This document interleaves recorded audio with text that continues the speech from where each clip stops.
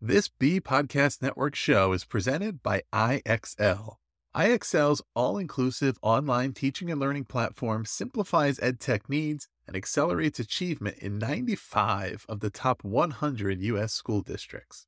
IXL delivers personalized learning across a comprehensive pre-K-12 curriculum, including math, language arts, science, and social studies, and it helps you assess student performance through actionable real-time insights at every level of your school or district.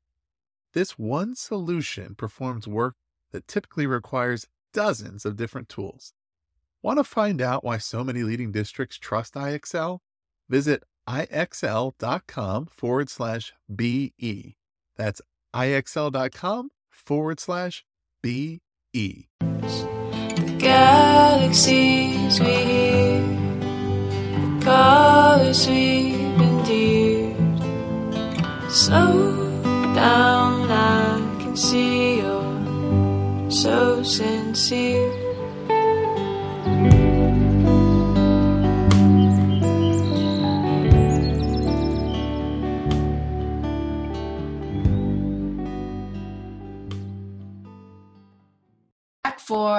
We're season 2, episode 9, and hey, Brianne, welcome. Hey, thank you. So I am Kara Borkowski, one of your co-hosts, and my esteemed colleague, I'm going to say it again, Dr. Brianne Roos. It's been a really fun season so far. I can't believe we're at episode 9 already. Yeah. And that actually is like under counting because we've done a couple of shorts and introduced our new song, which I don't know about our audience, but I really do like it more every time I listen. I don't know how you feel about it, Brianne. Oh, the same way. You had mentioned in the intro that you hear more each time, and I agree. So yeah. I'm really enjoying it. Yeah, so thanks again to Darcy and Susie for putting that together for us this summer. So we have another interview this week with, I'm really excited, Danielle Scorrano. She joined us, and she is a big believer and really, I'll say, lives authentically in her ideas of belonging. She's also a really big Brene Brown fan, so it was always fun to talk to her. And if I remember correctly, Brianne, you and Danielle have a link that we do. Discovered. Yeah. Yes. So, yeah, which is fun. So it's always good to find connections in all sorts of ways. So in this episode, I feel like we unpacked so much with Danielle in this episode. We talked about belonging. I really loved, Brianne, how she talked about the intersection of her core values. And even during this pandemic, she's really working hard to live out her core values and be authentic. The other thing I really appreciated, and I'm sure you picked up on it as well, given our interest in this learner mindset, is I felt like she continued to emphasize how important it is to be a continual learner. And that I felt like she said, and you'll hear in the interview in a few minutes, that she really does view herself as a learner, even when she's in the classroom with students, that she's, again, especially in the pandemic with all these new experiences she's having. So I really loved that. The other thing she mentioned, and we'll get into it, we'll dig into it in a few minutes in the interview itself, is, and I've heard this before, but I haven't heard it recently, is the idea of presence, being a present, right? And just showing up, right? We sort of joked, I don't know about you with your students, Brianne, but I've been joking with students and colleagues that some days just showing up, I feel like that's my success for the day, right? Check that off the to-do list. Yeah, and actually it's funny, I don't recall ever thanking students for coming to class face-to-face, but that's how I start every single online class now. I just say, thank you for coming. It's so nice to see you. And I really mean it. Yeah. And sometimes that's half the battle right now. It's just finding the motivation and, kind of the organization to get there. Absolutely. Yeah, I do the same thing. I often do it at the end of the Zoom call. And I've even noticed, I just finished grading a stack of papers this week, and I started each sort of paragraph saying, thanks for, doing the assignment and contributing your work. Because it is, it's a lot just to ask them to be present. So I love this sort of present and present. So I love that she reminded us of how important it is just to show up for ourselves, for our colleagues, and for our students.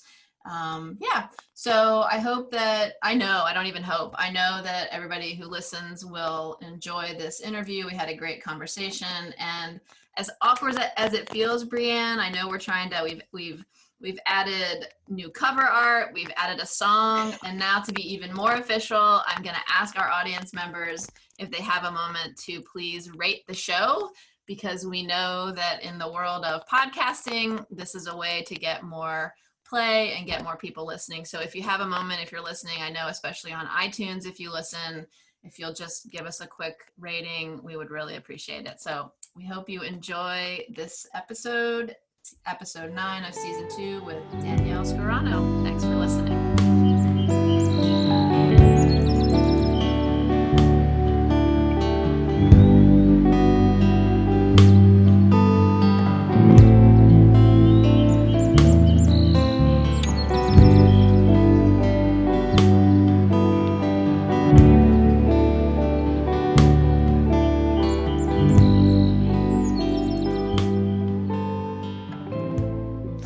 All right, well, welcome back to Tell Me This, an episode about belonging, building community. And in this season, we are lucky enough to be speaking with all kinds of educators, leaders, superintendents, teachers, and in the coming months, we'll be talking to some parents and some families about how they're managing education in this crazy pandemic. I know I'm not doing a great job, so I'm hoping to learn some lessons from those families.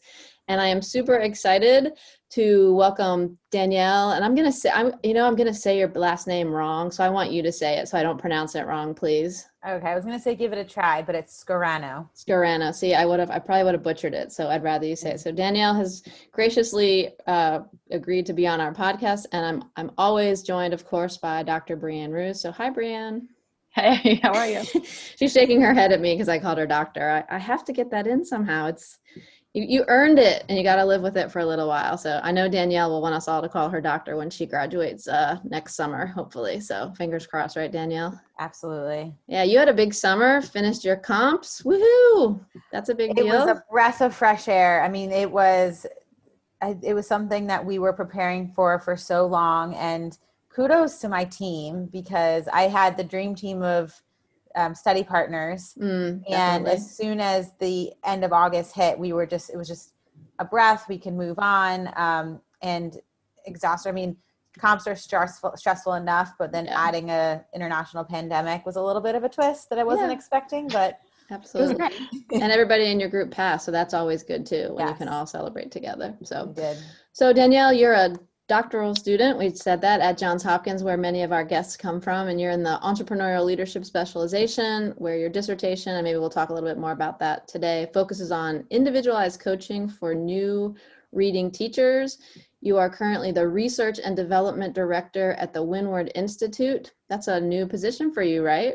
It is. I started September 1st. I know. Big congrats on that. Thank you. And you're the host of the Read podcast, where she explores topics related to reading education, learning disabilities, and child development. If you haven't tuned into that one, I highly recommend it. It's a good one for your running or whatever you do when you listen to podcasts. In her spare time, she loves to practice yoga, meditate, as well as read books by inspiring leaders. And I can attest to her yoga practice, because I feel like every time that Danielle and I plan a meeting, she's either running to yoga, from yoga, getting on a bike, going for a run. So I can definitely attest to your myriad activities. So thanks so much for coming on the podcast, Danielle. It's good to see you again. Thank you for having me. And I will say my most memorable Carrie Borkowski meeting when I was in Hudson Yards, right below the Vessel. Those of you don't know, in New York, and I popped my iPad up.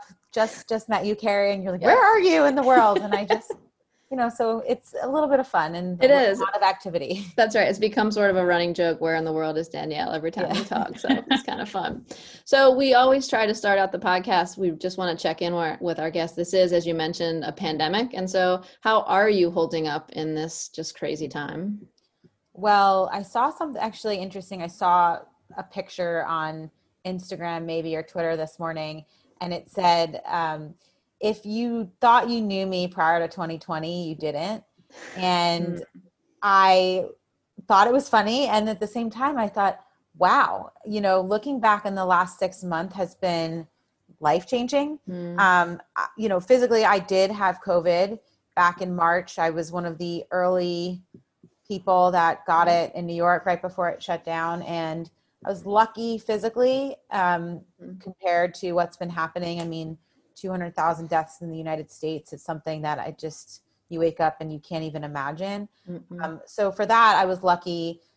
However, there was a big break in when I had COVID where I wasn't able to exercise, and exercise for me is a stress release. So it was difficult. It was isolating. But I have to say, luckily, everything has worked out, and I was able to sort of sit with my thoughts and be still in these past months. And that for me was the biggest, some of the biggest lessons that I learned. Nice. And it's interesting. I hadn't forgotten that you had COVID, but I have to be honest, it feels like forever ago that you told me you had it. So thanks for that reminder. So you kind of segued nicely. So as you had some moments to sit with your thoughts, and I know just from speaking with you, you do a lot of reflecting and thinking about things. You seem to be a deep thinker, which I've always appreciated about you. So we're really curious to hear, when you hear the word belonging, what is that term? What's the conception of belonging for you? Well, just to give you a little backstory on that, yes, I am a deep thinker. And when I first received this question, I had 3 different notebooks writing my notes. And one notebook was, in bullet points. Another notebook was pictures. And then the third notebook that ended up making it to my notes on my iPad was a little more succinct. But, when I think of belonging, it's not an easy concept to define. I see it as very fluid, as multifaceted and multi-layered. There's this aspect of individual belonging and collective belonging. I know we'll probably name drop Brene Brown a lot.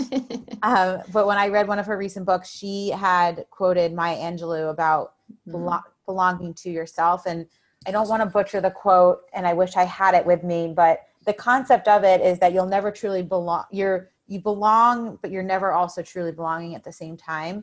And when I first read that in Brene Brown's book, I had the initial reaction that she had was like, what is Maya Angelou even talking about?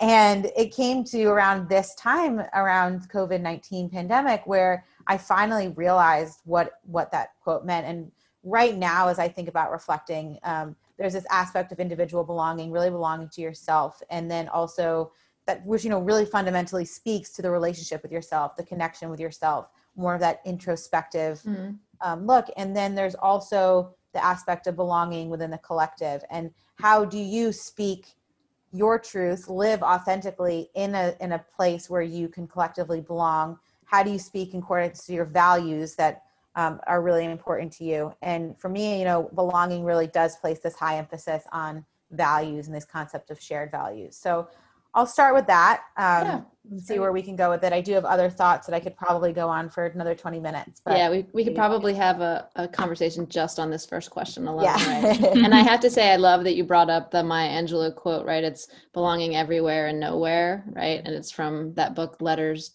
to Her Daughter. And after I read that same Brene Brown book and heard her sort of struggle, I went and got the book. I had never read, I'm ashamed to admit, I'd never read Maya Angelou.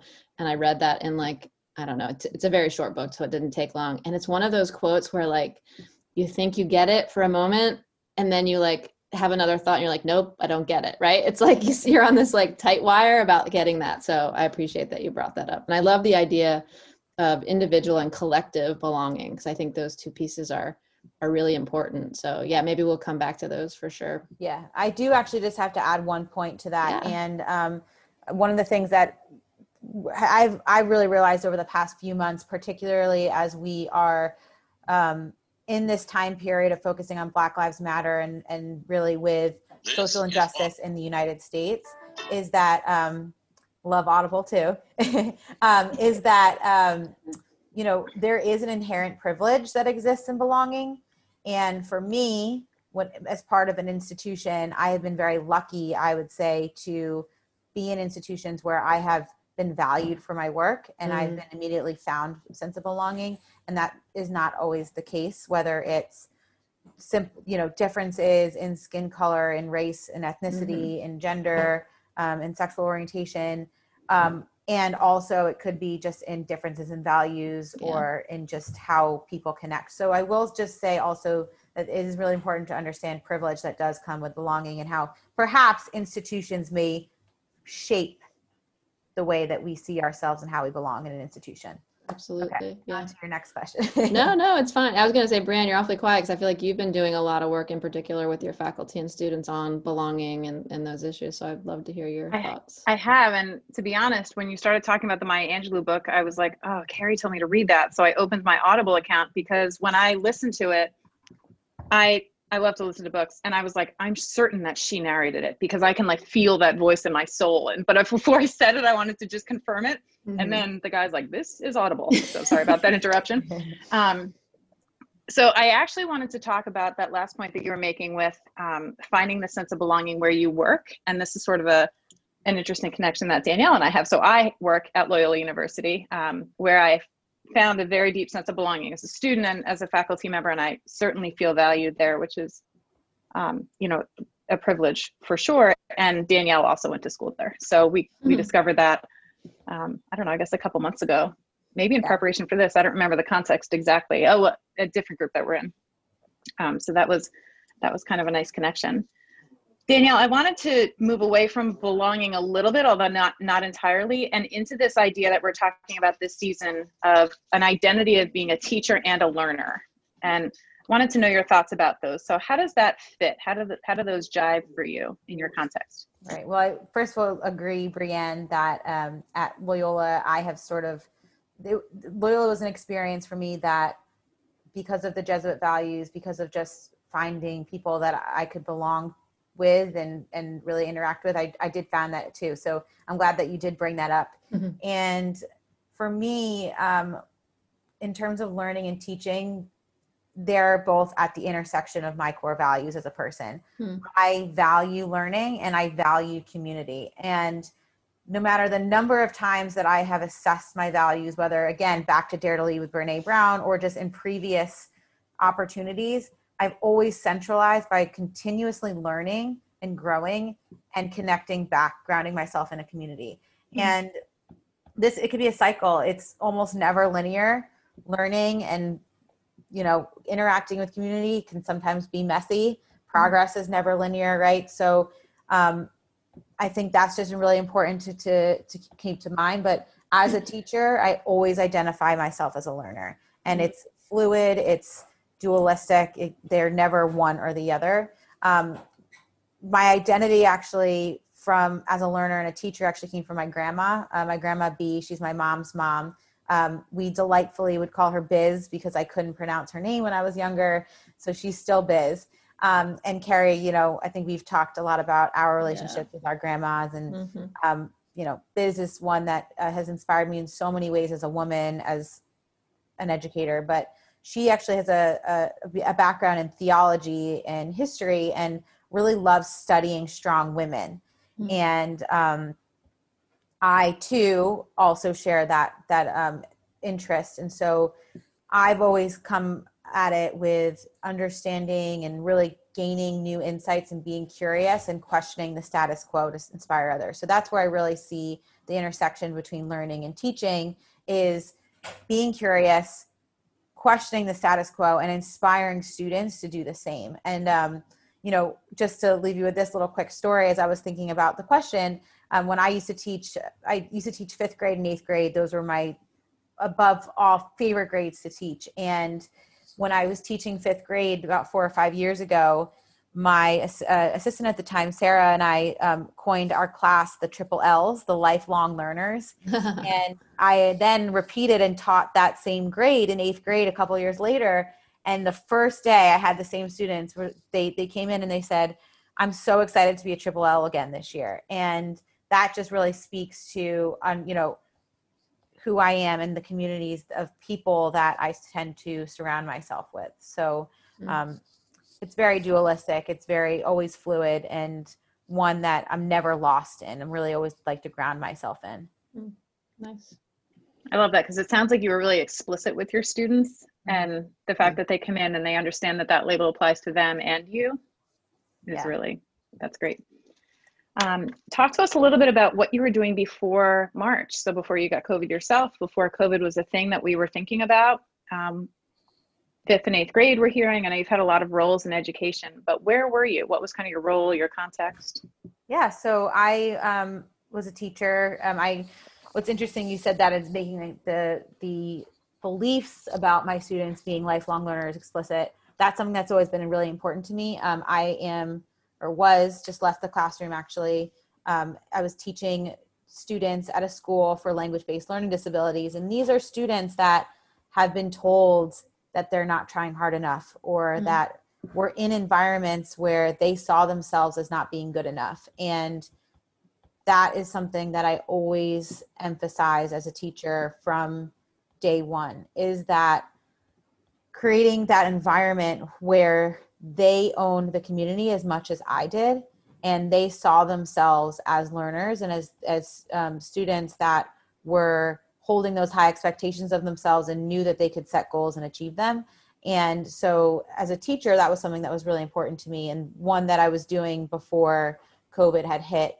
I was also lucky and very fortunate in my position at my school to take on a research role. So originally I was the research associate and moved on a little bit more to take on some more research roles. And what that meant really for me was to do things that I loved, and that was to learn from experts in the field and translate that into my classroom and the classroom practices of my colleagues. So I was both a teacher, a learner, really engaging in research, and over the past year also started the READ podcast, which is the research education advocacy podcast, where it's really the goal is to translate between research and educators so that both researchers, educators, policymakers, parents can all learn in a shared applicable way. So doing all of that. And I will say that one of my passion areas is, again, women's rights. So I had joined the pro board of a nonprofit called Movement Foundation, meant to really focus on building female empowerment, focusing on body positivity. Through Carrie said I loved exercise, and that was one area that we really like to bring movement around with girls and women. So a lot of different things that were focused, again, on the values that I like to embody. Yeah, I really appreciate what you're sharing here, Danielle. And what I'm hearing and noticing is this.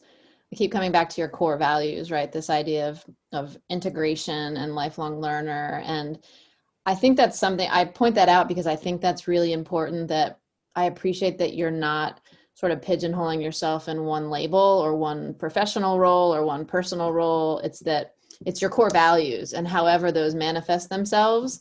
And I don't know your grandmother, but when I think of my own grandmother, I see that integration too. I hadn't articulated that, but like, she was a really strong woman, probably arguably before her time, right? She was born in the 20s. So she was definitely supposed to play a role, but she was a super strong woman, super stubborn, but also, and really gentle and really kind and patient. And so that whole notion of integration, it's amazing what role models can do for us, right? They don't have to say Absolutely. much, just be in the world and live their core values. And it sounds like you're giving a real gift to your students by sort of, walking in the same way. So bravo to you for that. So I want to stay on this topic of pandemic. And again, talking pre-pandemic feels so long ago. Like March 13th feels like forever ago, even though it's not that long ago. And so one of the reasons we're doing this season, Brianne and I decided, was that you can turn on a TV, you can flip through your news feed, you read your email and find all sorts of ick about the pandemic, right? All the things that have gone wrong, are going wrong, and continue to go wrong. And what we really want to do is lift up the successes, particularly in education, because I feel like, I don't know, the teachers get a really bad rap, I think, in a lot of this, right?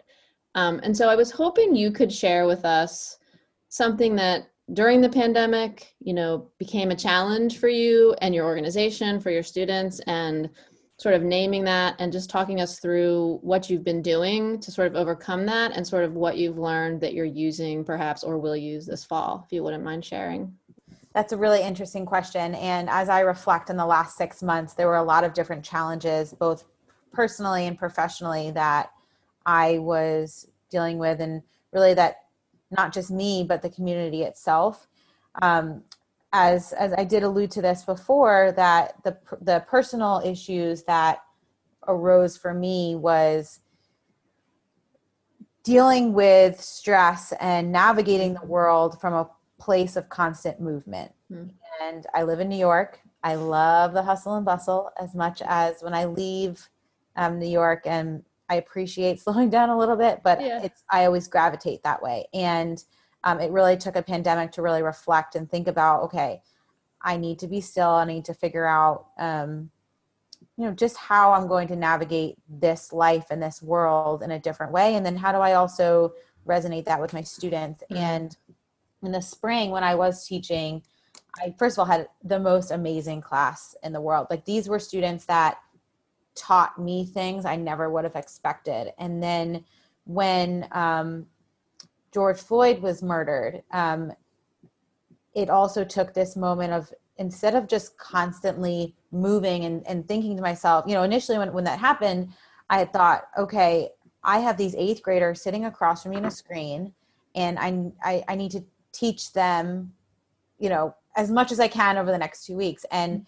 I had a student actually emailed me and said, Ms. Scorrano, is there a way that we can just pause and slow down a little bit? And so that idea of pausing and slowing down and reflecting and giving them more voice and value and shared ownership of the community was a really important lesson for me in the spring. And one that continuously is resonating with me personally and professionally is the idea of pausing, being in the moment, letting things pass and come without judgment, and moving forward. So that's one really major challenge. The other challenge I would say as a team, particularly for the Read podcast and for my role now in the Windward Institute, is thinking about how we're going to share information based on a dynamic, changing, uncertain environment. So in April, I had another episode planned for the Read podcast, and I paused, and I said, this isn't the information that's needed right now. And instead I had to regroup, and I ended up interviewing an expert from Child Mind Institute in New York on ways for parents to really help navigate anxiety during the COVID-19 pandemic. That was a really good episode, by the way. I remember listening to Dr. it. Rachel Bussman, she's incredible. She'll is going to be lecturing at lecturing at my school in October, and talking about anxiety and bravery. So every time I hear from her, I mean, gives such amazing information. And one of the things that she did say was really interesting is that we're already cultivating this, and teachers are already cultivating a sense of belonging by just being there and being with their students. And that gave me such a sense of clarity, of just reassurance of that I was trying my best and we were all doing the hard things together. And then, back to the challenge itself, and other challenges, is really thinking about what people wanted to hear, what people really needed to learn, and how we access parents, kids, families in a lot of different contexts. So one of the goals of Read was to make sure that I was leveraging that and giving that information and insight. And the other thing I would say is thinking about COVID and thinking about the global literacy crisis that we were in prior to COVID and how it's exacerbated. Sometimes that can be really overwhelming. So one of the things that for me is just focusing on is thinking about those micro communities that we could access itself. And if everyone can do a little bit, then we could really think about solving the problem, as opposed to just thinking, okay, UNESCO said that 770 million adults are illiterate right now. And it's like, well, what do we do with that? So it's really just thinking about how do we do that little bit to solve that challenge, and contribute just a little more to equity and access and social justice. Yeah, that's a really good point. It's some of these statistics and problems we're facing are so huge and so long-standing that it can be so overwhelming to think about, how do I even contribute, right? I wondered, I feel like as educators, we often are really good at sharing with our students and talking with our students about how to navigate X, Y, and Z, and yet we don't always internalize X, Y, and Z. And I know you well enough to know that you are, and you admitted to it, you're on the fast track, like you're moving, you're always moving. We talked about earlier where in the world is Danielle, it's because you're always moving. And so I wonder, have you been able to internalize this pause and slow down? I mean, are you seeing change in yourself, or has that sort of stuck with you from the spring now? That's a great question. I would say it depends on the day. Yeah. When COVID first hit, I was meditating upwards of 3 times a day because I couldn't move. And there is a book called Untamed by Glennon Doyle. And one of the things that she talks about in the book that really resonated with me was that when she was in the midst of her movement and really running away from her problems, she felt like she was a snow globe, shaking it up and watching the flurries of the snow really fill up the snow globe itself. And I was like, oh my goodness, that's me.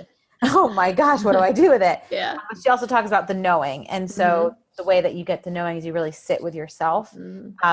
If any of my friends do listen to this, they'll say, but what about that time last month that you were running around like a crazy person? But no, I think it's, I will say, back to being a lifelong learner. It's definitely a process.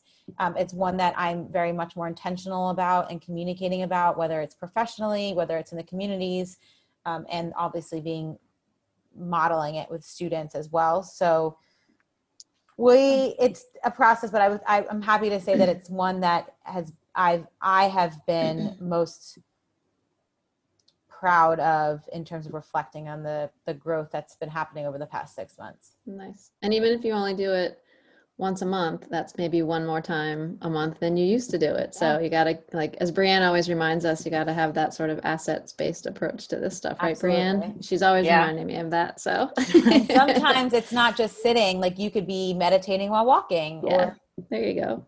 Absolutely. I love that you talked about glitter. So once again, as you're talking, I'm in my Audible account. I'm like, gosh, I heard this glitter metaphor somewhere. Lisa D'Amour is a psychologist who writes a lot about raising girls, and she is wonderful. I really like her work. And I heard her speak one time, and she was talking about the fact that she hates glitter, hates it. She actually calls it the STD of crafts because she thinks it's so repulsive.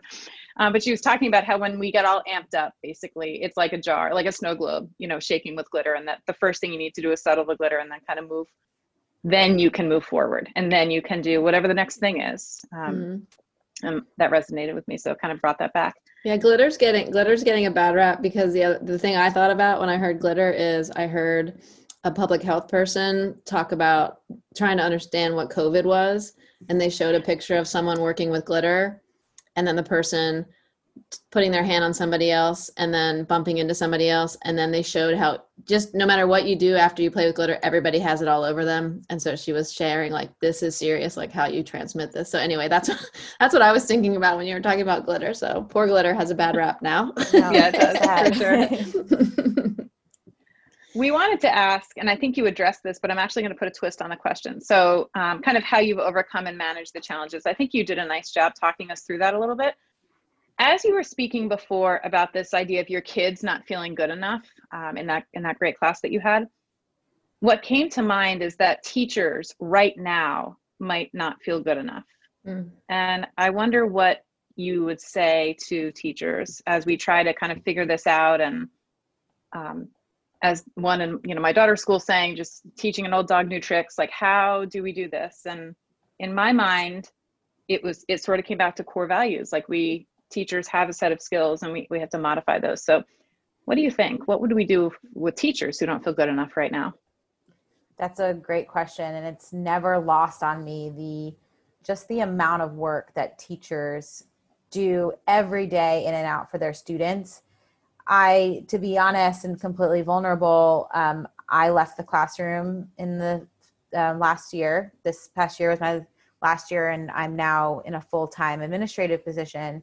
And the vulnerable part about it, that's not the vulnerable part. The vulnerable part about it is that I felt a little bit of guilt going into the school year, truthfully thinking I'm not in it with my colleagues. I'm not there to support. And I'm also working remotely. So the level of loneliness was an interesting challenge that I had to deal with. But to your question, I have colleagues and,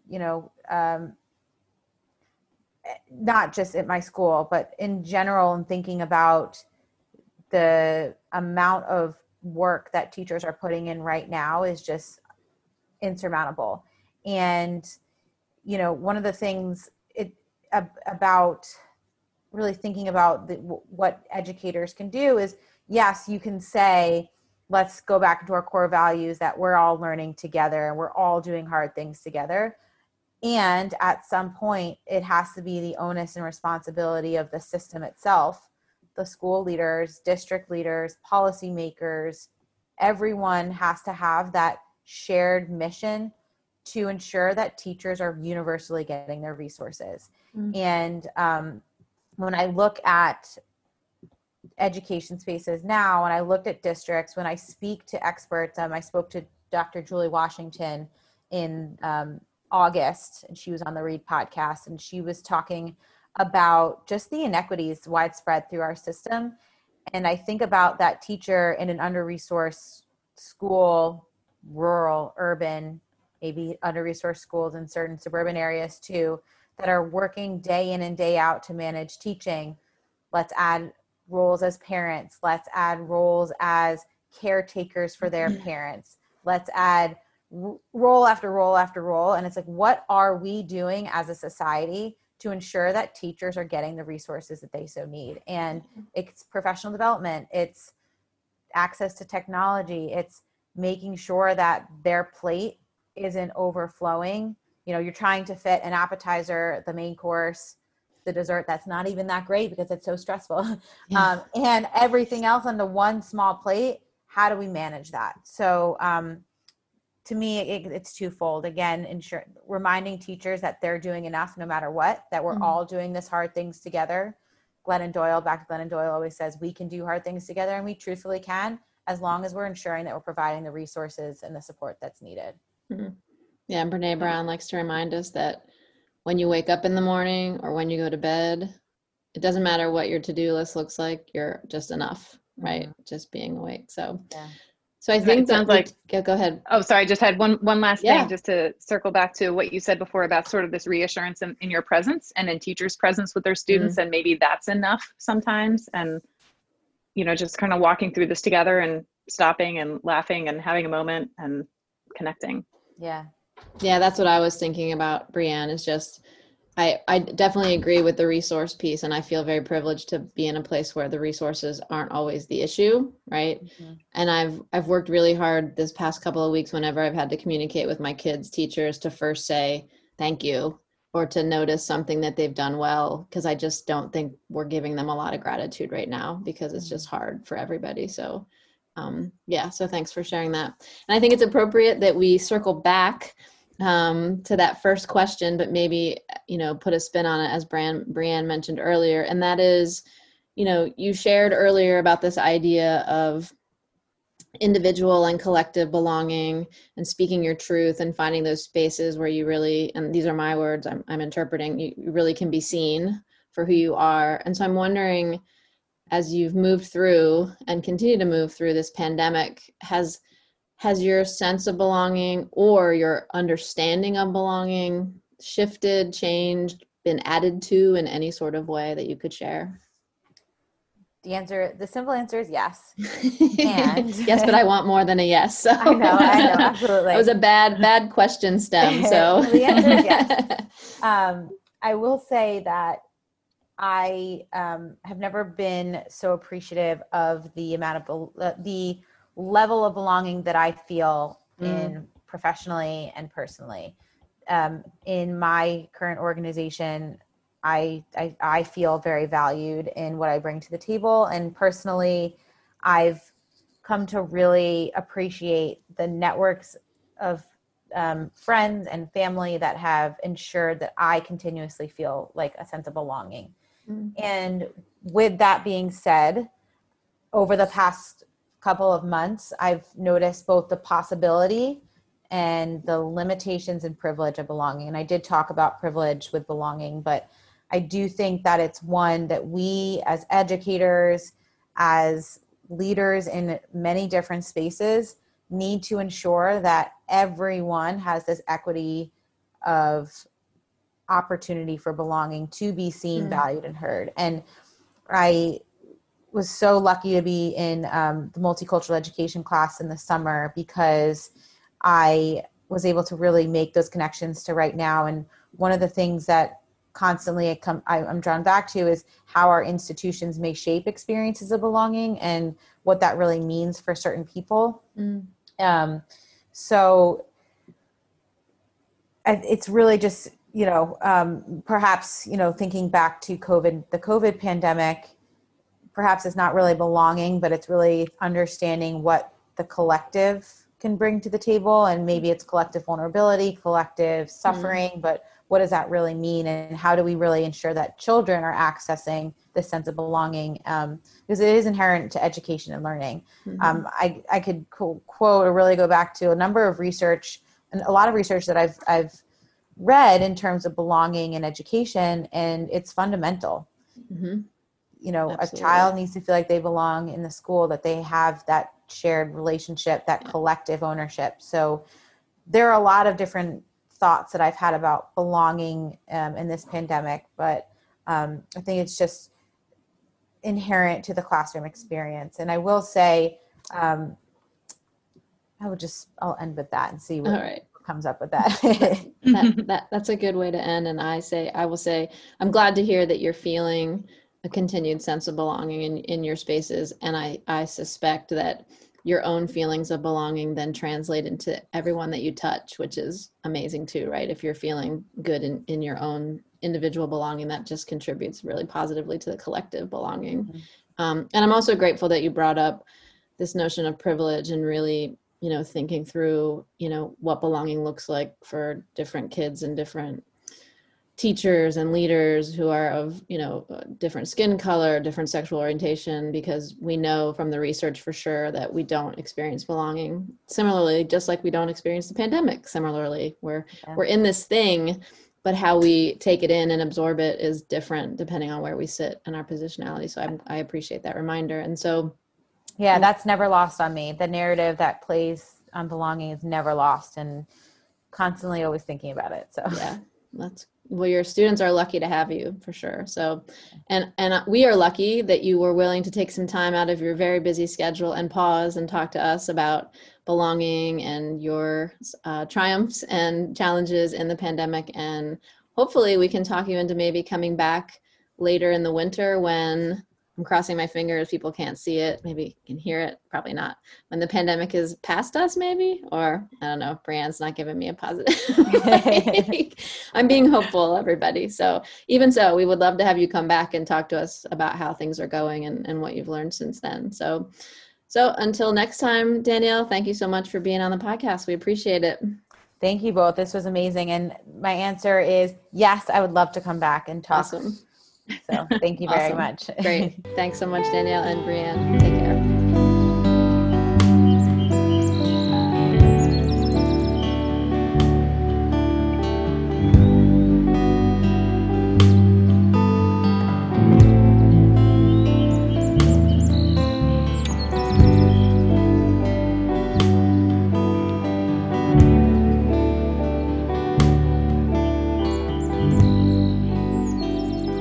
Welcome back to episode 9 of season 2, and Brianne and I hope you enjoyed the interview with Danielle Scorrano. I know we definitely enjoyed speaking with her, as I'm sure you heard, and hopefully, she already agreed that she would come back maybe later in the winter to give us a recap update on how she's doing. So Brianne, I don't know about you, but there was a lot in this episode, as in most of our interviews. And as I was thinking about, literature to pick, as we always do with sort of connecting the research, I was trying to figure out, where to focus my attention, because there were so many great nuggets that Danielle shared. But what I really honed in on and really appreciated, and I've actually felt myself, is this idea of slowing down, right? To hit the pause button. And I know in your work with your students and even thinking about, syllabi, how to approach courses, I feel like we've done this in lots of different ways, right? Stripping down our courses a little bit and really focusing on what's important. And I know you also spend time with your students, maybe in ways that you didn't, when you were face to face. So I don't know if that resonated with you as well, this idea of slowing down. Oh yeah, absolutely. Yeah. And the other thing, of course, was this, what she mentioned, which I loved, and it really connects to this learner identity, is just continuing to learn and listen to her students. So this process of slowing down, it just allowed her and allows us as educators and leaders and facilitators to really make sure that the time we spend with each other is productive and valuable and contributes in some positive way. So if I focus in on that sort of hitting the pause button and slowing down, and there's lots that have been written about sort of, going slow to go fast and slowing down to speed up. I mean, there's, lots of written. What I found was there's a Harvard Business Review article in 2010 written by Davis and Atkinson. And I'll tell you, Brianne, one of the reasons I picked this article is and this is going to be a little bit of a, divergence, but I think it's important. What I remembered is not everybody who listens to our podcast has access to a university library. And so True. I think it's really important that as we're sharing research, that we try also to bring articles that everybody can access. And so this is a Harvard Business Review article, and I know Harvard Business Review requires a subscription, but I think because it's an older one, I actually was able to get it just publicly through Google. So it'll definitely be available if folks are interested. And in this article, they talk about this idea of speed and pace of businesses. And what they say is that what organizations often do is they mistakenly increase the pace of production, right? Thinking that this is a way to sort of fill the gap and catch up to the competition or beat the competition. But what the literature suggests and what their studies suggested was that actually companies that increased the pace of production, what they called operational speed, actually led to decreased value over time and decreased quality of the products and services. And what they argued for, and they had this really nice, I'm all about visuals, especially when it's in a discipline that I don't always understand, like looking at a picture. They talked about being strategically fast is actually slowing down. And they provided a lot of examples of what that meant to them. So they talked about things like that leadership is aligned and committed to the success, whatever the task of success, how that's defined. Switching and adjusting responsibilities to make it easier. So, someone taking on a piece of this task or this part of the project and not being so committed to the old structures, right? Like being willing to sort of move and adapt as needed. Having regular team reviews, what I would almost call in the ed space, formative assessments, like doing regular check-ins with each other. Capture and communicate and learn from that feedback they're giving. The other thing they said, which I think we talk about a lot, Brianne, is this idea that success is actually in the exploration, the experimentation, right? The success isn't just the outcome, but the process through which or by which you achieve that task. Obviously creating something out of it, whether it's a product or service. And the last one that I really loved is experienced employees also receive training when new initiatives are launched.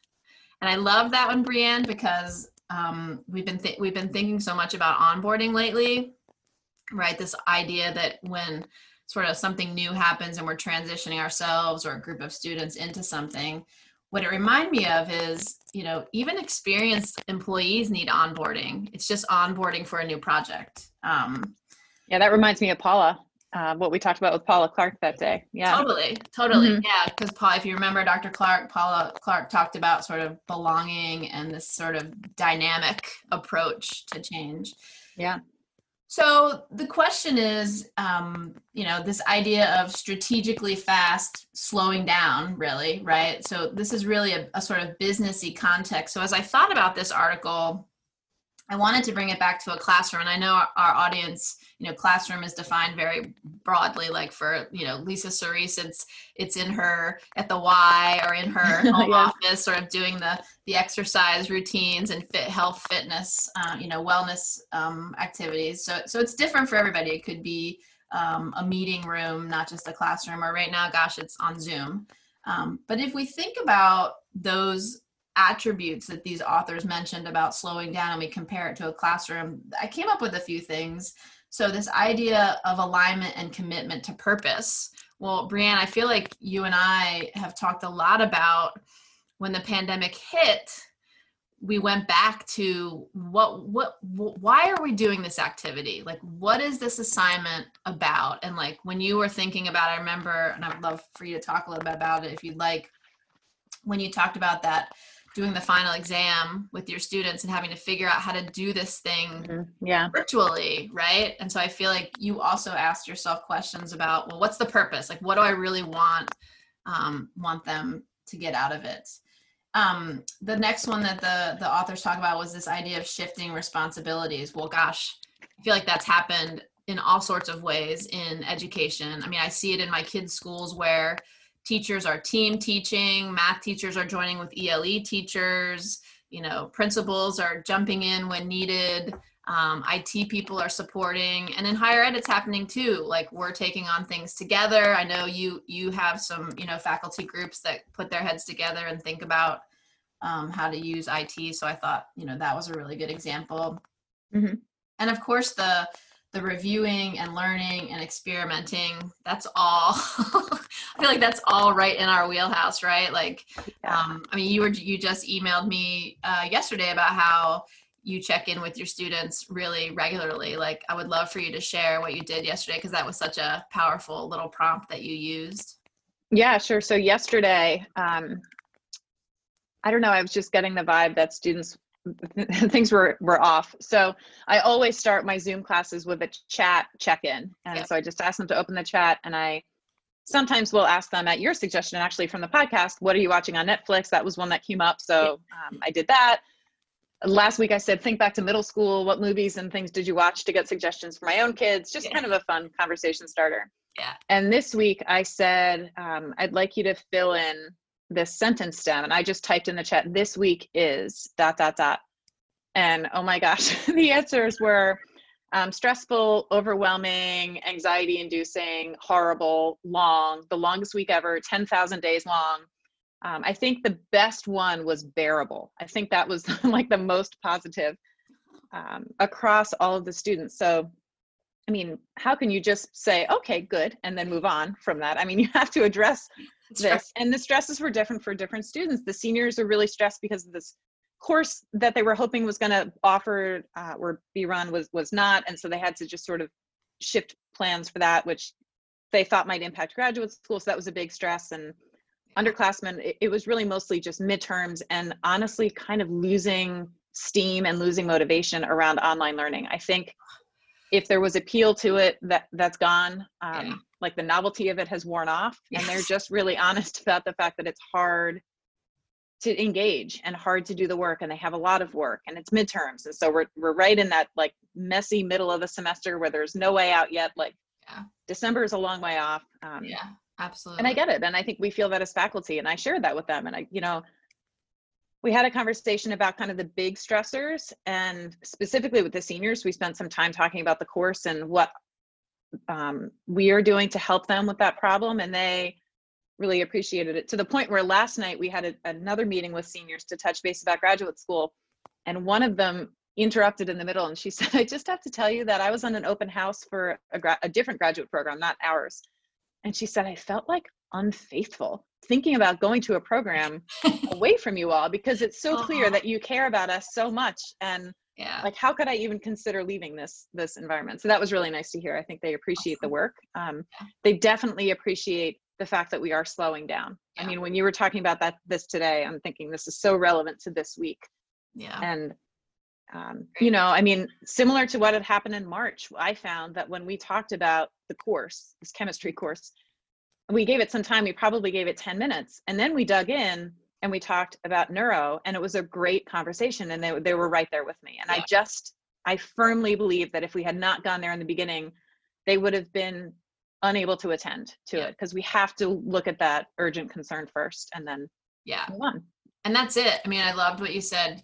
It's so often, I think many people do icebreakers. Like, that's sort of, whether you're face-to-face or online, we all do icebreakers. But I think what I heard you say, which is different than some people, is well, how can I sort of just go on now, right? Like you attended to what they were saying, and I think hitting the pause button and slowing down and being willing to eat into your class time to have that conversation is critical. And I think that's what I heard Danielle continue to say, is that you just have to be in that moment. You may not get through your entire lesson plan, you may not get through the entire meeting agenda, but it matters. And in the long run, as the researchers reminded us, if you want higher quality products and services and experiences, you've got to take that time and slow down. I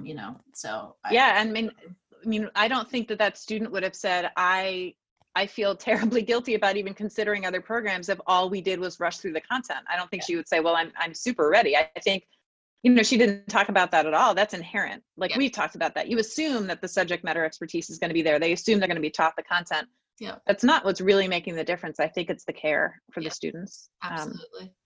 I would agree. So I thought this, article, even though it's situated in a, very businessy sort of journal or publication, it felt very relevant, and I felt like I was able to draw some parallels to education space and other organizations. So I hope as our listeners maybe pick up this article or just listen to the podcast, they'll also be able to draw some connections. And I think it's a good reminder that this pandemic makes us feel like we're rushed and hurried and there's so much on our plates, and yet we need to slow down and we need to pause. And so the pandemic, we've never been here. It's messy and it's new. And in my view, that's all the more reason to slow down. We don't have a toolkit from which we can pull. We have experiences, but even those experiences are different. And Danielle did such a good job of reminding us to stay true to our core, our purpose. So if you're a teacher, if you're a business person in a new setting, just don't forget your mission and purpose. Don't let the technology sort of disrupt you so much that it takes you off that course. Be open to change, experiment, to check in early and often. And I know in real estate, they say location, location, location. So in education, I say learn, and keep learning. Work, as Brene Brown says to us, work to get it right, not to be right. So we don't want to plow through just to be right. And I'm reading this book, and I know I said it, I shared with our audience, Untamed. And Glennon Doyle quotes Maya Angelou in the book. And she says, Maya Angelou says, do the best you can until you know better. Then when you know better, do better. I don't think there's anything. Mic drop. I know. I don't think there's anything I can add to what Maya Angelou said. So nope. I'm gonna call it an episode right there, Brienne. I'm gonna thank our listeners for taking time out of their day to tune into episode 9 with Danielle. It was a pleasure to speak with her, and I hope everybody has a great rest of the week, and I hope you stay safe and you and your family are well. So thanks, Brienne. Always a pleasure. Yep, thanks. Down gravity, you're so sincere.